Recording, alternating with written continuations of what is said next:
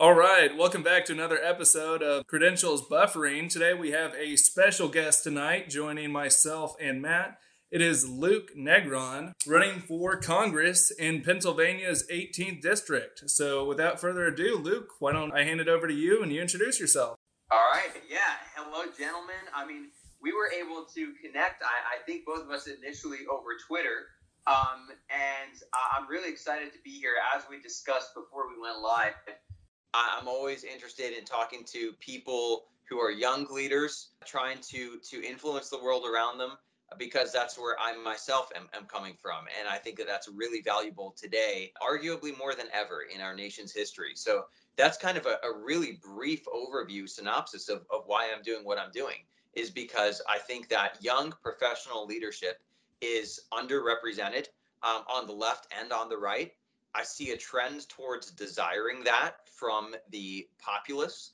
And I think that this is something that these are shoes I can fill. This is a role that I can fit into. And I think that whenever we find something that is our ability to affect in social life or in ethical guidelines, I think that it's also our responsibility then to fill that role. If that's the gift that you've been given, we each have something different.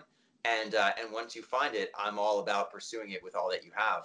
And I think 2020 is an open door to doing just that for young people and also for Washington outsiders. And the last thing I'll say in this intro here as an overview is the evidence of that is on the right. You have an outsider at the highest level, at Donald Trump. The first political office he ever took was the leader of the free world. And on the left, you've got people like Ilhan Omar and AOC, who are Washington outsiders. AOC, who was a barmaid 12 months before she was one of the biggest names in the United States, and now she's influencing the world. So you see this in a very bipartisan way, and then you see a big movement for young leaders as well. So I think now is the time. Perfect. Thank you so much, Luke. I love the barmaid comment about AOC. All right, let's talk about you. You're running for Congress in Pennsylvania's 18th District. Let's back up and see how we got here. Why don't you tell everyone a little bit about, where you're from, your history, your education, and why you decided to get into politics?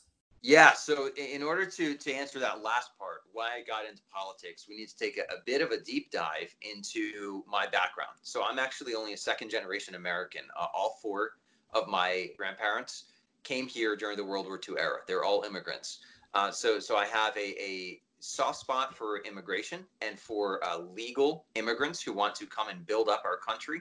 But I also have a soft spot for patriotism, because that's what immigration used to be, is patriotism. I saw my family come here. They all spoke with accents till the day, now 3 out of the 4 are dead. So till the day they died, they had accents, but they learned the language. They loved America. They wanted to build their families here. They loved what we offered here. So that patriotism really brings me back to what I was born into. Then you fast forward a little bit after I was born, at the age of 8, 9/11 happened. And 9/11 for me was something that took me in the span of one day from being a child who only cared about dinosaurs and who I was going to play with tomorrow and whether or not I got ice cream to, the day later, I was aware of this thing called global politics and global warfare, and that it mattered who our leaders were. And as an 8-year-old, I'd never knew or cared about that beyond maybe hearing the name Bill Clinton a few times because he was relevant in that era. So that's when I really got into politics. And from then on, of course, through high school, we saw, the 2008 stock market crash. We Of saw the course, wars just stretching out, Operation Enduring Freedom, Iraqi freedom. I grew up in a military family, so I saw that impact of politics.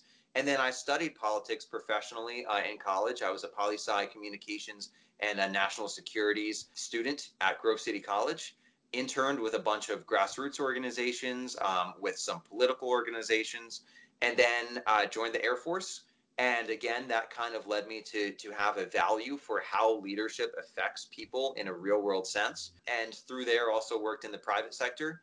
And then that brings me to where I am now, where I look around and I say, I think what we are supposed to have as Americans is more of the everyman in leadership and less of the old rich career elitist. And what we see sadly now is less everyman and more old, rich career elitists. The Bushes, the Clintons, the Nancy Pelosi's, the Mitch McConnells, all of these are people who have been in power for decades on end. And if we're going to be real, they don't relate to or understand you and me, the working class of America. I would totally agree with that, and completely excellent. But let's touch on your military career a little bit. You know, nowadays we see a lot of politicians with a military background as well. You mentioned people like AOC being outsiders. And another one that comes to mind is Dan Crenshaw as well, who, Yes. you know, he obviously describes a lot of his inspiration for politics and a lot of the way he conducts himself. He attributes it to the military. Do you feel the same way about it? Yeah, actually, it's funny you mention that, because usually when I give that example, it's either, sometimes I use Donald Trump, sometimes it's Dan Crenshaw and Dan Crenshaw fits both brackets, right? He's a young leader and he's an outsider. And so, yeah, Dan Crenshaw is actually someone I would love to work with. I largely agree with him on his policies.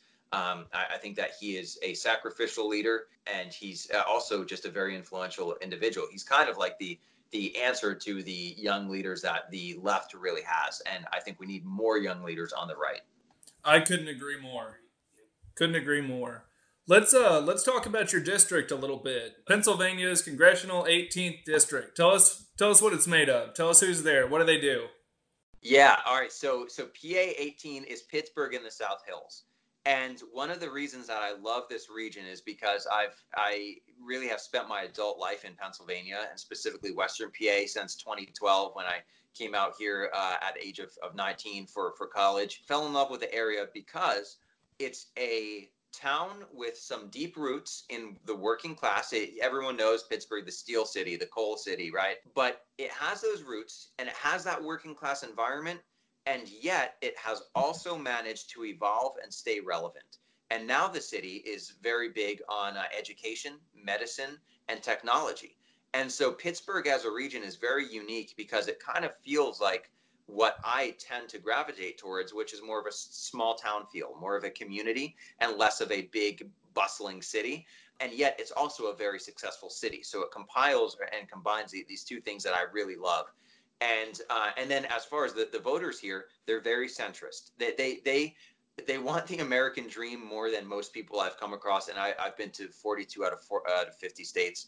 And by that, I mean, they want to live their lives and be left alone. But like that's the American dream. It is like we don't want these politicians breathing down our throats. We don't want them telling us what we can and can't do every day of our lives. We want to live freely, have our stuff protected, and have a reasonable expectation for safety, and then you just leave me alone. The rest of the time is like, leave me alone. And that's what Pittsburgh wants, and I can dig that. It's as a major city, I think it's very vulnerable to be flipped for the Republican side, because this area has been trending red for the last decade to a decade or and a half. And I think that there's a lot of ground to be made up here by talking to those working class individuals who might be registered as Democrats, but they're just like you and me. They're not radicals. And anyone who's not a radical is an ally today. I would totally have to agree, and I think that's really the class that won the election for President Trump in 2016. It's those people who want the benefits that America has to offer without, destroying it and rebuilding it from the ground up. So I can see how that appeals to a lot of people. And you mentioned that Pennsylvania has been trending red. Let's talk about your opponent for a minute. Your opponent is a 13-term congressman. Do I have that correct? Mike Doyle. He's going on 26 years. Yep. Wow. So 26 years, that 2-year terms, 13 terms is exactly right.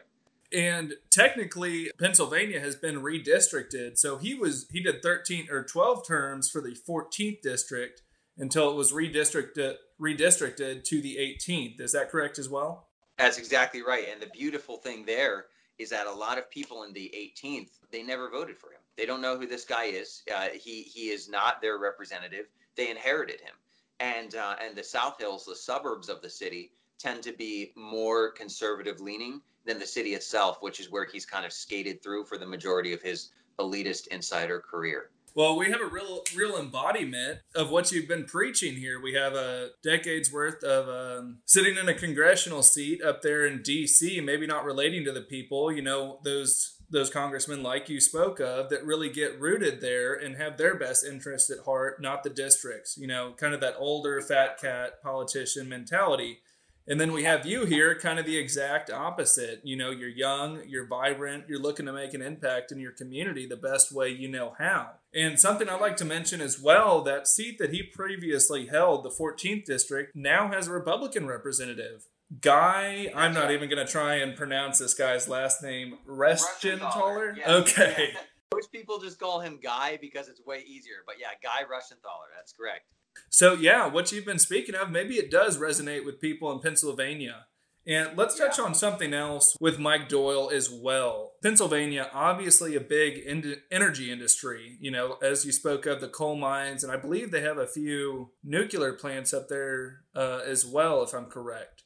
So a big energy state, definitely. Now, something I see that Mike Doyle puts a big emphasis on is climate change, green new energy, and probably supports the Green New Deal as well. Where do you fall on that spectrum? Yeah, I mean, so that's the big one, right? The last part of what you just said there, the Green New Deal, is really what makes him an outright enemy to people who want to defend their jobs here in the region. Mike Doyle, Bill Peduto, Tom Wolf. These men have made themselves antagonistic towards the working class of PA and specifically of Western PA. They have endorsed Joe Biden, who says he wants to end shale and fracking, period. Not that he wants to continue to make it safer, which it has become increasingly massively safer in the last decade. Not that he wants to optimize it. He wants to end it. And a lot of the unions in Western PA, they live off of making parts for energy production, whether it's oil pipelines, shale, fracking. Many of these things are what their industry relies on, and it will be gutted by these guys who want to grandstand and essentially destroy their lives. I mean, destroy their jobs and destroy the way that they are paying the bills right now. So where I fall on that spectrum is really pretty simple. Climate change is happening. It's very easy to see, and I think it makes conservatives look silly when some conservatives say climate change isn't happening. It is happening. And however, there's a big qualifier here. We also can track climate change back through thousands of years, and we also have estimates of climate change. And what we see is that there's actually a very reliable repeating wave curve where you see that the climate of the Earth heats and cools with great reliability and very, very consistently. We are in a heating cycle right now. So then the question is, we are in a natural cycle. How much, if any of it, is our fault? How much have we contributed to post-industrial revolution? That's the question. And that's what we disagree on. I've studied the science. The science really does not show that we've contributed very much. As a Christian, I believe we should care about our environment. I believe we're stewards of the earth that we've been given. So I don't want to kill the polar bears. I don't want to, see those BP oil spills where there's like, a pelican that's been dunked in an ocean full of oil. That doesn't make me laugh and rub my capitalist hands together. I say, how can we avoid that? But then we also have to push back and say, okay, but how much of climate change is actually just politicized for power grabbing and for grandstanding politically? And I think the answer is a lot of it. A lot of it is based on very weak pseudoscience. And it ignores, most people don't talk about this fact that we know the earth naturally heats and cools through estimates and through actual recorded data. So that's where I come down on it. Well, that's terrific. I share pretty similar views on that as well. I'd have to agree that overall, a lot of people don't take into account, like you said, the kind of data. They look at data from the Industrial Revolution to now, and a lot of people just don't realize how much that's really a blip on the radar. And if anybody wants to talk about climate change and making a big impact, the people we should be looking at are China and India. Two of the largest producers in the world. They far outproduce the U.S. in unclean fossil fuels. You look at China's coal industry, India's coal industry, it's a big difference from the U.S. So, yeah, I think people can make claims about that and use it to further their own agendas, like you said, where in a place that's so energy-centric like Pennsylvania, and I totally forgot about the fracking as well. I mean, that's a big industry in Pennsylvania as well. That's a huge energy industry. I would find it hard if I was a resident of Pennsylvania to support anybody who support any of those initiatives. Exactly. And the Green New Deal, it's exactly what we are just both agreeing on, which is grandstanding. It's not a logical path forward. It turns a blind eye to the idea of saving lives through advancing technology, which is exactly what we've done in the past several decades. It would gut our ability to advance technology. It would limit our ability to understand other nations because it would all but limit air travel. And air travel is what has brought the world together.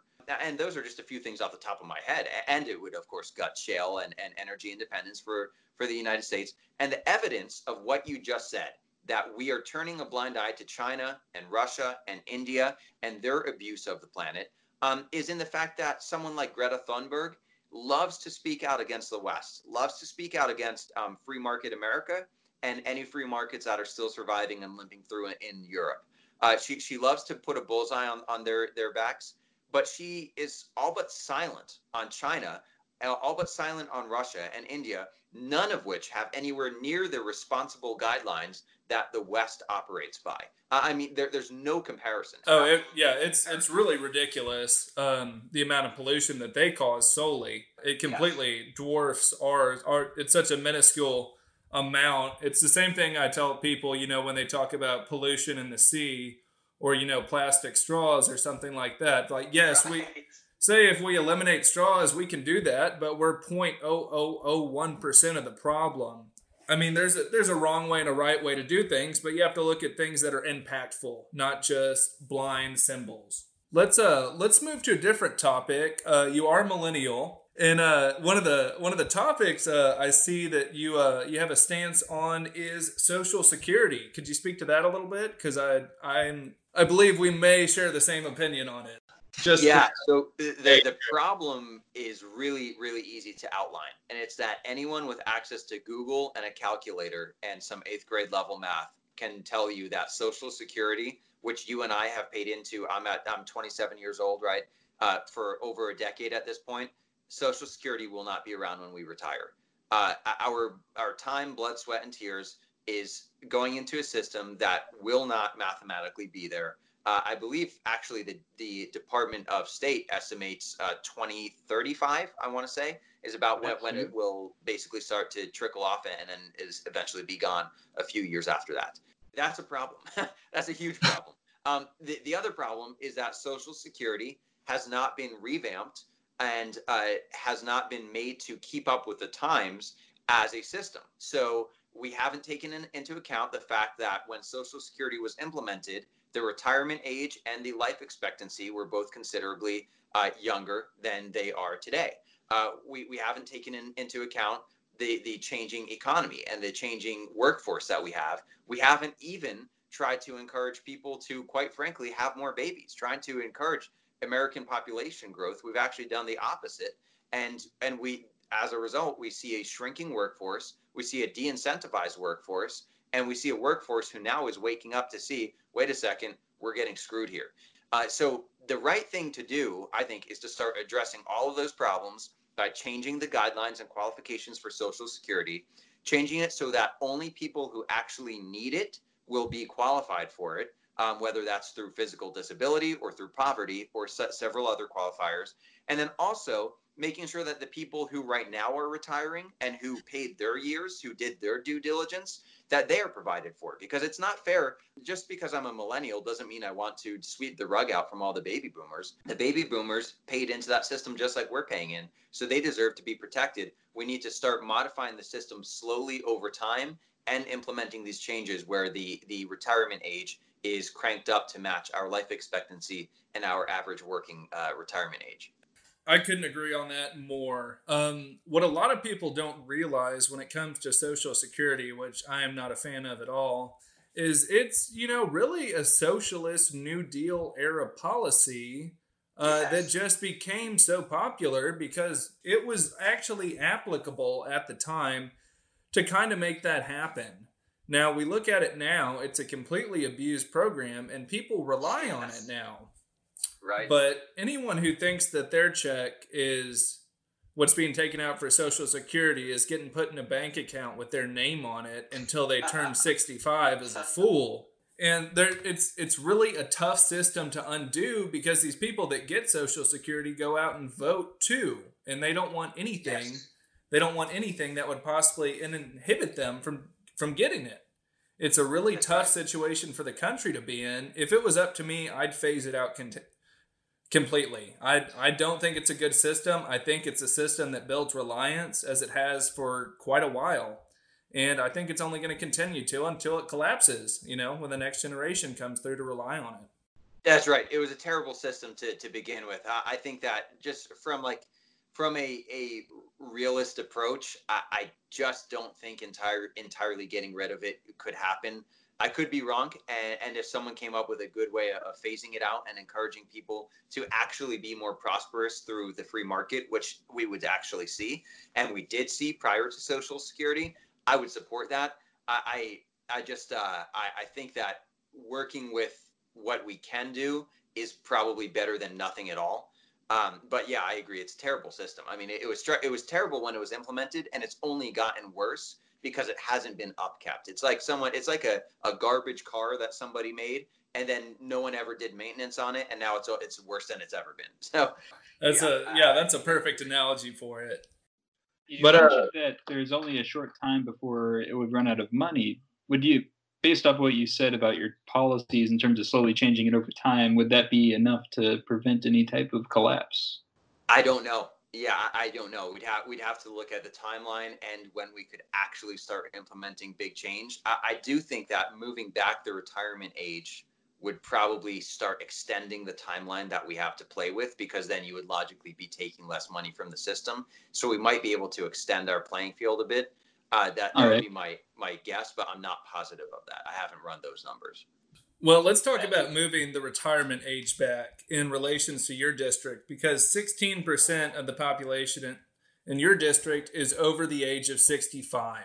Now, being how young you are, and I guess you could say untested or unproven, or just the fact that, you're a millennial, do you think that dissuades that older generation of voters who may just be more comfortable? And let's be honest, the older generation, the silver vote, they really get out there and vote. Do you think they'd be just more comfortable with someone whose policies they don't necessarily agree with, but they feel more comfortable with their age? No, I don't think so. So I think that the age specifically actually plays heavily in my favor, more so than it has in the past. So I would say in the 90s, for a young outsider to try to break onto the scene was all but undoable. But this isn't the 90s anymore. We've got social media. We've got a lot of passion on the side of millennials, who now make up the biggest voting bloc. And we've also got a lot of boomers and people older than boomers who are very betrayed in the way that they feel, and who are very frustrated with these politicians who have pretended to represent them for a long time, but really have not done what they should have and put forth the effort to accurately represent them anymore. So I've actually gotten some really good feedback from elderly. Actually, the main support from a financial standpoint is from elderly donors. And I think that if you talk to them about something like Social Security within the parameters that we just discussed, which is, look, you deserve this every bit as much as I do because you've paid into it for years. It was promised to you. I might hate the system, but you paid into it for 50 years. So we can't just take it away from you. As long as you start with that as your kind of your starting block, I think that it's a fairly easy conversation actually to have, because many of them don't even like the system. It's just like they want their money, but that doesn't mean they like the system. It's almost like some of these bailouts that we see going around where people got their, whatever, $1,000 check from the government. Lots of people are like, I don't like these bailouts and I don't like the government, but this check is in my mailbox, so I'll go cash it. Like, I'm going to take the money, but that doesn't mean that they necessarily would vote for someone who's going to further those bailouts and things like that. So that, I think that's kind of a fair comparison. Does that make sense? Yeah, it definitely does. And I feel like with a lot of the population now, especially here recently, politics has become a lot more important and a lot more relevant. And maybe that's just due mostly to social media, because we talk about us now and we talk about, the older population. Well, they all have Facebook now, they're all on Facebook, and they may not be on Twitter and Instagram, but there are people seeing that stuff. So it's a lot easier for people to get their name out there. and it's a lot easier for people to have a different side to choose, then yeah, that they have been able to for the past decade or so. It's really a big change. But you bring up stimulus checks. Let's move on to a more current issue. Let's talk about the HEALS Act and the HEROES Act, and tell me how you stand on those. So the HEROES Act is the one that passed, correct? And then HEALS is being proposed, or do I have those backwards? I don't believe that either one has been passed yet. I believe the HEROES Act was passed in the House and the HEALS Act was passed in the Senate. So I don't know the specifics of the HEALS Act. The HEROES Act, I'm a little bit more familiar with. I think it's been around longer, and you could fact check me on that. I believe the HEROES Act actually was initially brought to the forefront several months ago. It was, yes. Yes. And so I'll say something about the act as a whole, which is that I think it's very sneaky, and it's very very well named for marketing purposes, but very poorly structured as a policy. And what I mean by that is that there's this bait and switch that people do in political marketing, where if you name something a universally accepted term, so the HEROES Act, who doesn't like heroes, right? Soldiers, right? Cops, or it used to be cops, EMTs, like these are heroes. We all love them. And so you name something that, and then you put a bunch of what would politically be called pork. And I'm sure you guys know what this is, but for the listeners, pork in an act is something that is entirely unrelated to the purpose of that act. And we see this a lot with these 800-page bills, which literally the last stimulus bill that sent us all those checks. Perfect example. It was an 860-something page bill. So you best believe that within that 800 pages, within that lengthy novel of a book, there was some pork, some things that had nothing to do with stimulating the economy, some things that had nothing to do with saving lives from COVID-19, some things that were just about burying in that 800 pages policy that you want to slide in and protect under an act named something like the HEROES Act. And then what happens with this quick marketing bait and switch is people say, well, look, the Republicans voted against the HEROES Act. Isn't that terrible? Do the Republicans even care about our heroes and our country? And it's this very slick way of ushering in something that has nothing to do with heroes, has nothing to do with saving the economy, has nothing to do with saving lives. It's actually, as we saw several months ago, many of these policies had secret abortion funding. They had things like emission guidelines for airlines. Tell me what emission guidelines for airlines has to do with COVID-19. Absolutely nothing.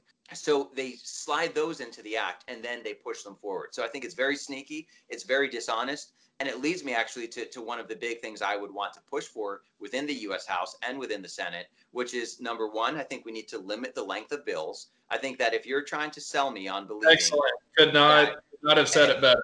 Yeah, right. I mean, if we're supposed to believe that every member of Congress read that 800-something page document, you bet. No way. Nobody's read that document. The staffers who wrote it didn't read it. The staffers who worked for the people didn't read it. That nobody's read any of these bills in their entirety.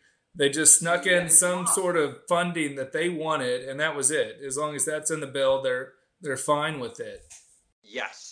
So I hate that. I absolutely hate that these bills are so big. And then number two would be, I think it should actually be illegal to have pork hidden in your bill. I think that if your bill is supposed to be for COVID relief, you have to be able to publicly exemplify how that policy is tied to COVID relief. Because if you're passing a bill on COVID relief, and I look in there and I see something about energy reform with our treaties within the Middle East or something like that, my question is, why are you lying to the American people? This is not about COVID relief. This is about you getting energy reform. So those are two things that I think we absolutely need. And that kind of covers the HEALS and the HEROES Act. I would have to totally agree about limiting the size of the bills. Something we're looking at right now with the HEROES Act and the HEALS Act is, the Democratic HEROES Act is running about $3 trillion. The HEALS Act is about $1 trillion.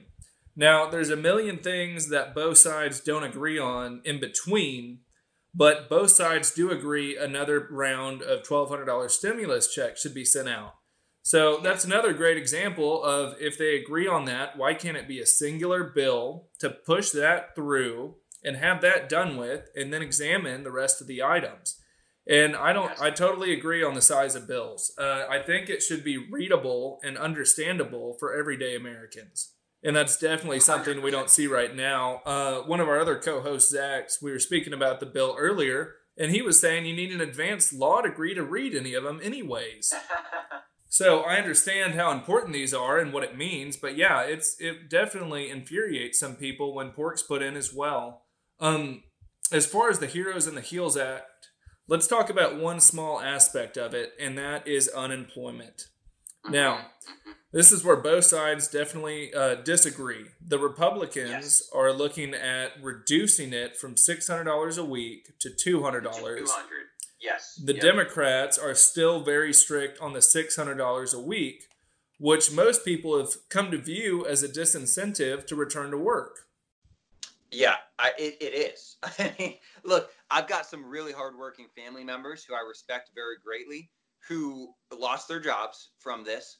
And in private conversations, they've said, Luke, I'm making better money now than I made when I was working my tail off with 60-hour weeks. So if hard workers are hit like that, what about the lazy among us? Because there are lazy among us. And there are also good hard workers who look at their bank account and they say, why on earth would I go back to working 40, 50, 60-hour weeks and making less money than I'm making right now? And that's exactly what the Democrats want. That's what the radicals want. They want you reliant on them, and they want you to get that hook in your mouth, just like they've done through welfare, through targeting minorities. It's not helpful. It's not altruism. They actually want to hurt you by getting this hook in your mouth and then controlling you for the rest of your miserable life. That's what they want. So I think actually what we should have done from the beginning is probably look at this unemployment and say, we are going to pay you based on what you were living on before getting unemployed, rather than just arbitrarily saying, hey, unemployment plus 600 for everybody for a couple months. To me, it's like, who comes up with this number and why? How do you know that these people need this? For example, in my family, there are people now living off of more money than they had lived off of when they were working for money. And it's not by their fault. It's because they were fired and in unemployment said, hey, here's an extra $600. So if, as opposed to that, they had gone through a little extra legwork within the IRS and said, send us your pay stubs for the last 6 months, show us what you're living off of monthly, and we'll match it.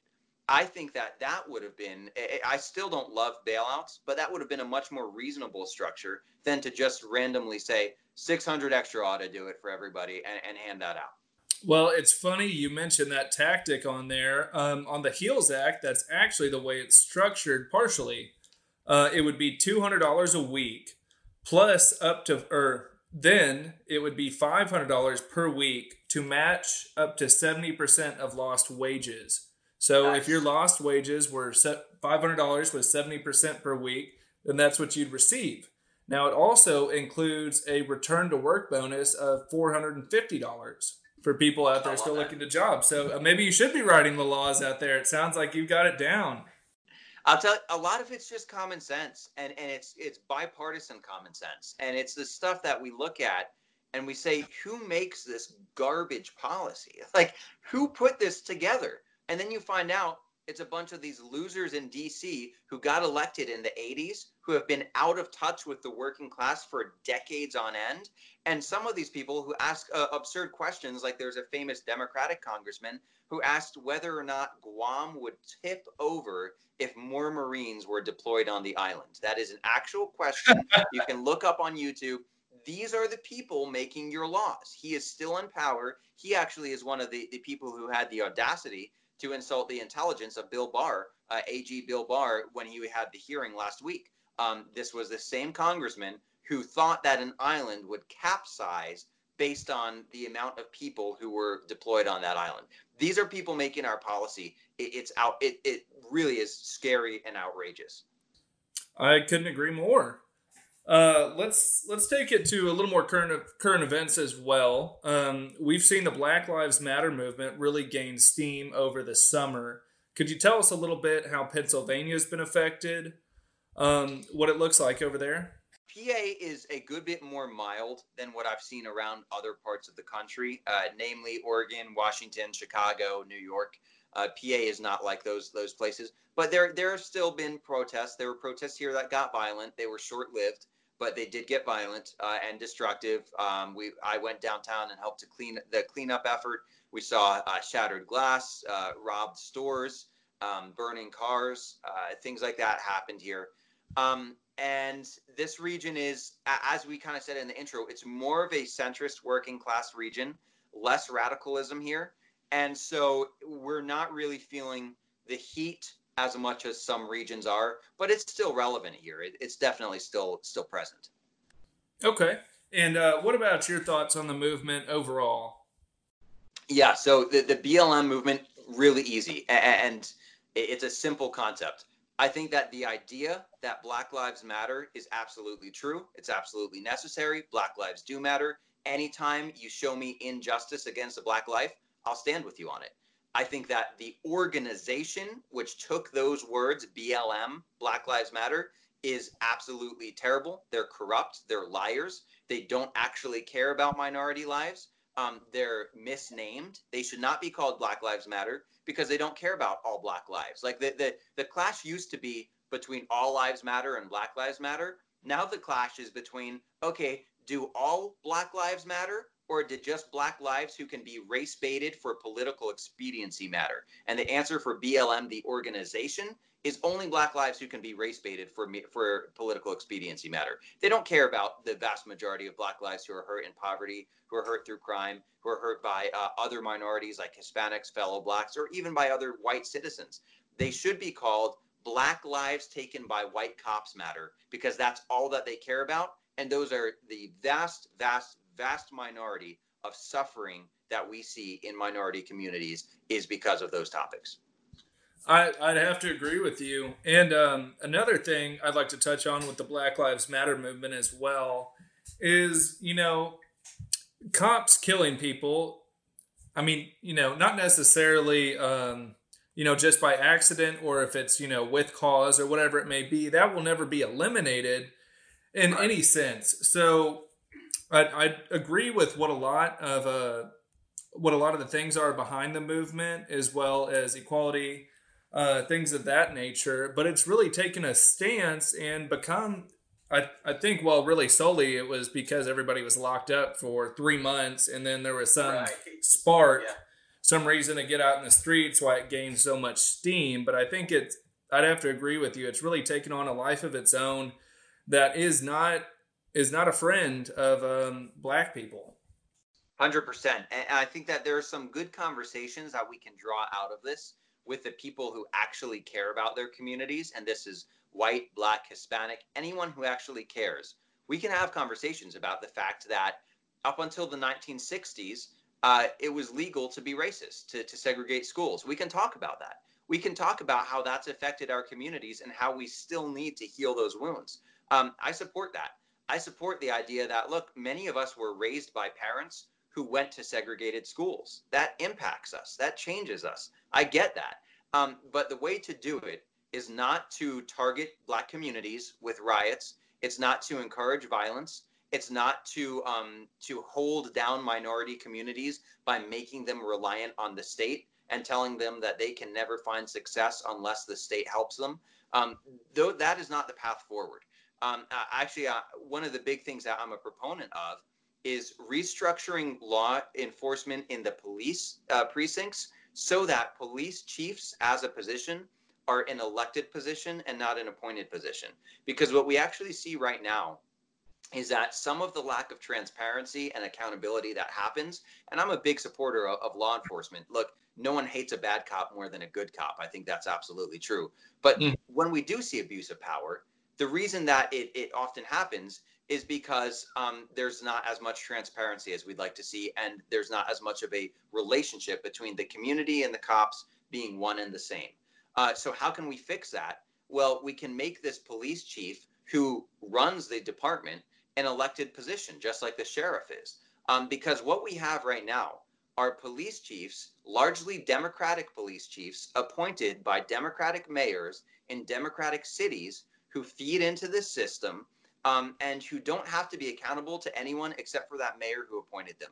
The people don't get a vote on it. The people don't get to decide whether or not the job is kept. They don't get to show their grievances, other than street protests, which often become violent and are dangerous.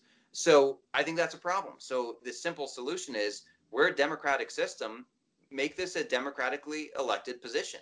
And I think that would actually build a lot more relationship between the population and the law enforcement. I'd have to agree. I think that'd be a terrific idea. We have quite a few sheriff's departments in Texas, and they're notoriously well behaved and fantastic contributors to the community. Yeah, right. Because that sheriff, his deputies act on his behalf. And so if his deputies act up, that sheriff is less likely to get reelected. So he has a reason to care about how his deputies act, and thus how the population views him. So it makes a lot of sense. Yeah, well, let's touch on something on a little bit of a lighter note. On your Twitter handle, I did see that the young wolf is on there. Is that, or is it not, a Game of Thrones reference? It is. So, I mean, I'll say this. I am a big fan of Robb Stark. He was always, honestly, probably my favorite character. I'd have to agree. Gosh, it was a heartbreaker. One of the coolest characters in there. And we had an article run on my candidacy and on what my team and I are doing that said, in an age of aging elephants and rhinos, Luke Negron is a young wolf in politics. And I thought that was so cool because, look, I'm very much pro-term limits. I'm anti-establishment. I am a Republican, but I believe that elitism is a problem that we see in both parties. I think the Democrats are worse with it, but I think that there are elitist, sellout Republicans up in Washington as well. So I am very much someone who embraces this idea of kind of being an energetic, vicious in the sense of gregarious and powerful and influential and not scared, bold young wolf. I love that. And I think that's a nickname I will run with. I always loved Teddy Roosevelt's The Bull Moose. That's tough to beat. Yes, yeah. I mean, so I'll take that all day long. I love the nature analogies. Teddy Roosevelt, not to get off on a tangent, one of my favorite presidents. Fun fact. Me too. He was shot while giving a speech running for his third term, and continued with the speech. And that's where the nickname in his muscle. His chest muscle. That's where the nickname came from. Yes, yeah. I actually didn't know that's where the name came from, or maybe I did and I forgot. But yeah, that's amazing. I love it. All right, Matt, did you have any questions? It was it's becoming more well known that George Floyd had some problems with fentanyl when he was under arrest, and I'm curious if you have any opinions on how to deal with this crisis of drug use in America, which I think is really underrepresented in the media. Yes, yeah, I do. So actually, this is two things that are very important to me. One is that I think we need to address the war on drugs through new eyes. What we kind of see in the old sense is, hey, we're going to have this war on drugs. No one really knows what that means, but cool, we're going to do it. And it's this undefined idea. And then it's very easy for the people on the streets, for us, the working class, who walk down streets that have drug addicts on the corners, to say, like, what is this war on drugs doing? It's wasting our tax dollars. It's funded by me, and it's doing nothing. I don't feel safer. So we need to view it through new eyes and redefine it and say, how the war on drugs as an idea, I think, is a good thing, but in its execution, it's been very poor. So let's redefine it. Let's bring some transparency to the situation, and let's maybe even apply or direct elected officials to run this in a way that demands transparency, because they're elected and they have to show their progress in something like a congressional team that is tasked with it. So that's number one. Number two is I'm a big supporter of sentencing reform for nonviolent drug offenders. And what we see right now happening with prison recidivism is a lot of nonviolent drug offenders will go to prison, and then they'll serve their sentence, whether it's 6 months, 2 years. They get negatively influenced by their surroundings in prison. They go out. They can't get a job because now they're branded as a convict. And so then the only thing for them to do realistically is to go back to a life of crime and or drugs. I think that's a big problem. That means that then they would live off of the taxpayer dollar, they lose their freedom, and we lose an otherwise productive member of society. So a way to bypass that is actually, we've seen a lot of promising results from drug reform school. So sending these nonviolent, and I always emphasize not the violent offenders, nonviolent offenders to drug reform school instead of prison has very promising long-term effects, where these people then are not negatively influenced while they're in their restricted area. They're actually positively influenced in reform school. And then they have a much higher likelihood of coming back to society, contributing as a contributing member of society, and also not spreading this epidemic that we do see now, reaching down to, I believe the average age of exposure to drugs is something like 7th or 8th grade now. It's not even in high school anymore. It's in middle school. So so those are some steps we could take.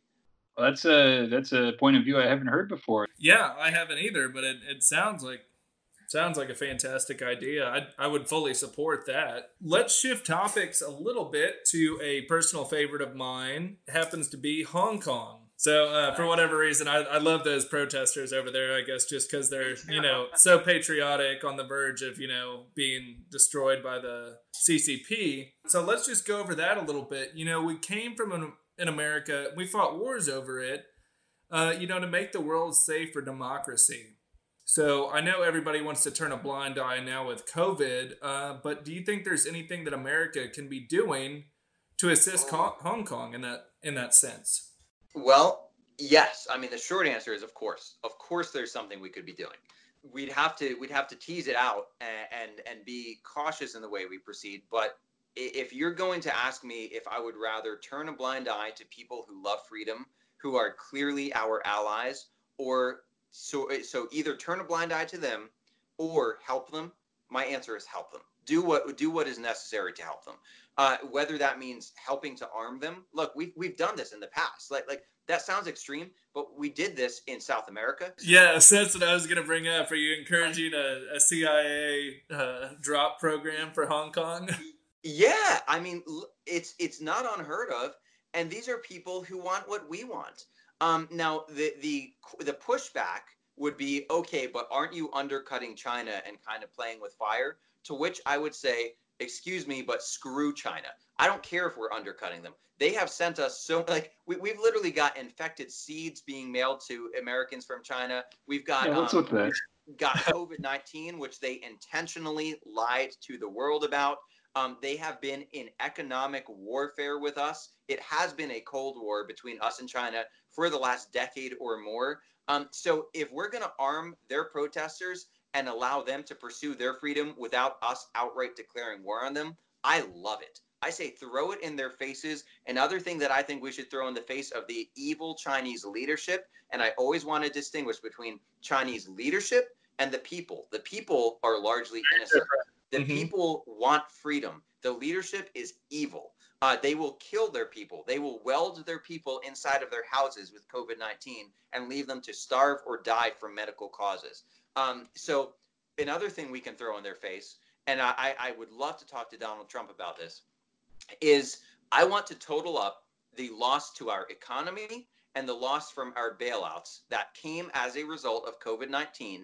And I want us to send that to China and say, any debt that we have to you is being subtracted from it. And I've told it would actually be more. So all of our debt to China would be canceled. So basically we should tell China, we are never paying you that money back because your incompetence and or nefarious lies cost us this money. So I think that's a great way to combat them. And then back to the freedom fighters in Hong Kong.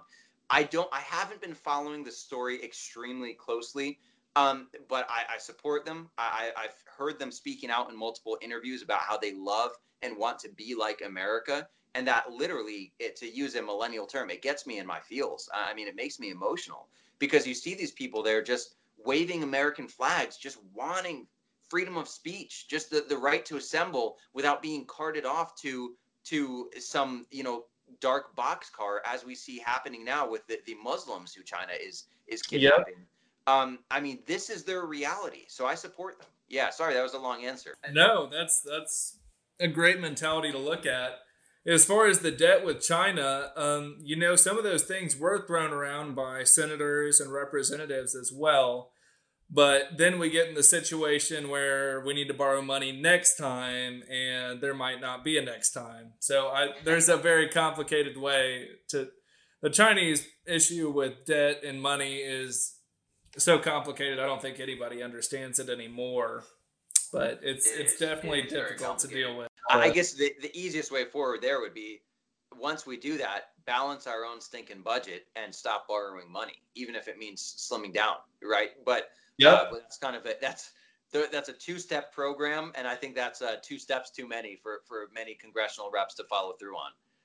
I'd have to agree. And Donald Trump has done a lot in the means of slimming down as well, maybe not on military budget, but you see, trying to get away from organizations where we're taken advantage of, like the UN and other positions where we're really just, we're the front man. We'll foot the bill for all of it. So I'd have to agree. NATO, the WHO, I mean, 3 huge organizations. Yeah, don't get me started on the WHO.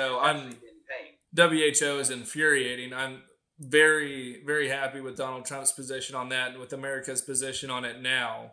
So and I don't know what other presidents would have pulled out of that, at least in the last decade or 2 decades, who just said, that this much, no Republican would have had the guts to. Certainly not Romney, not Bush, not McCain. They would not have had the guts to do that. Yeah, it's tough for people to say, this is wrong for America. There's no reason we should be in this position, and fix it for whatever reason. Everybody wants their cut of it. But Matt, did you have any more questions? No, that's all my questions. Okay, I'll tell you what. Let's go ahead and start wrapping up. Luke, why don't you tell all the potential voters out there one more time? Tell us who you are, what you're running for, what are your biggest issues you stand on, and why people should vote for you. All right, so I am Luke Edison Negron, the young wolf of politics. You can check out more about me at negron2020.com, negron2020.com. All social media is linked there: Instagram, Facebook, Twitter, as well as a evolving merch line through Amazon.com. And you can also check out some of my policies there. I post them on the website because I want people to know that I am not being a stereotypical politician and playing to the room.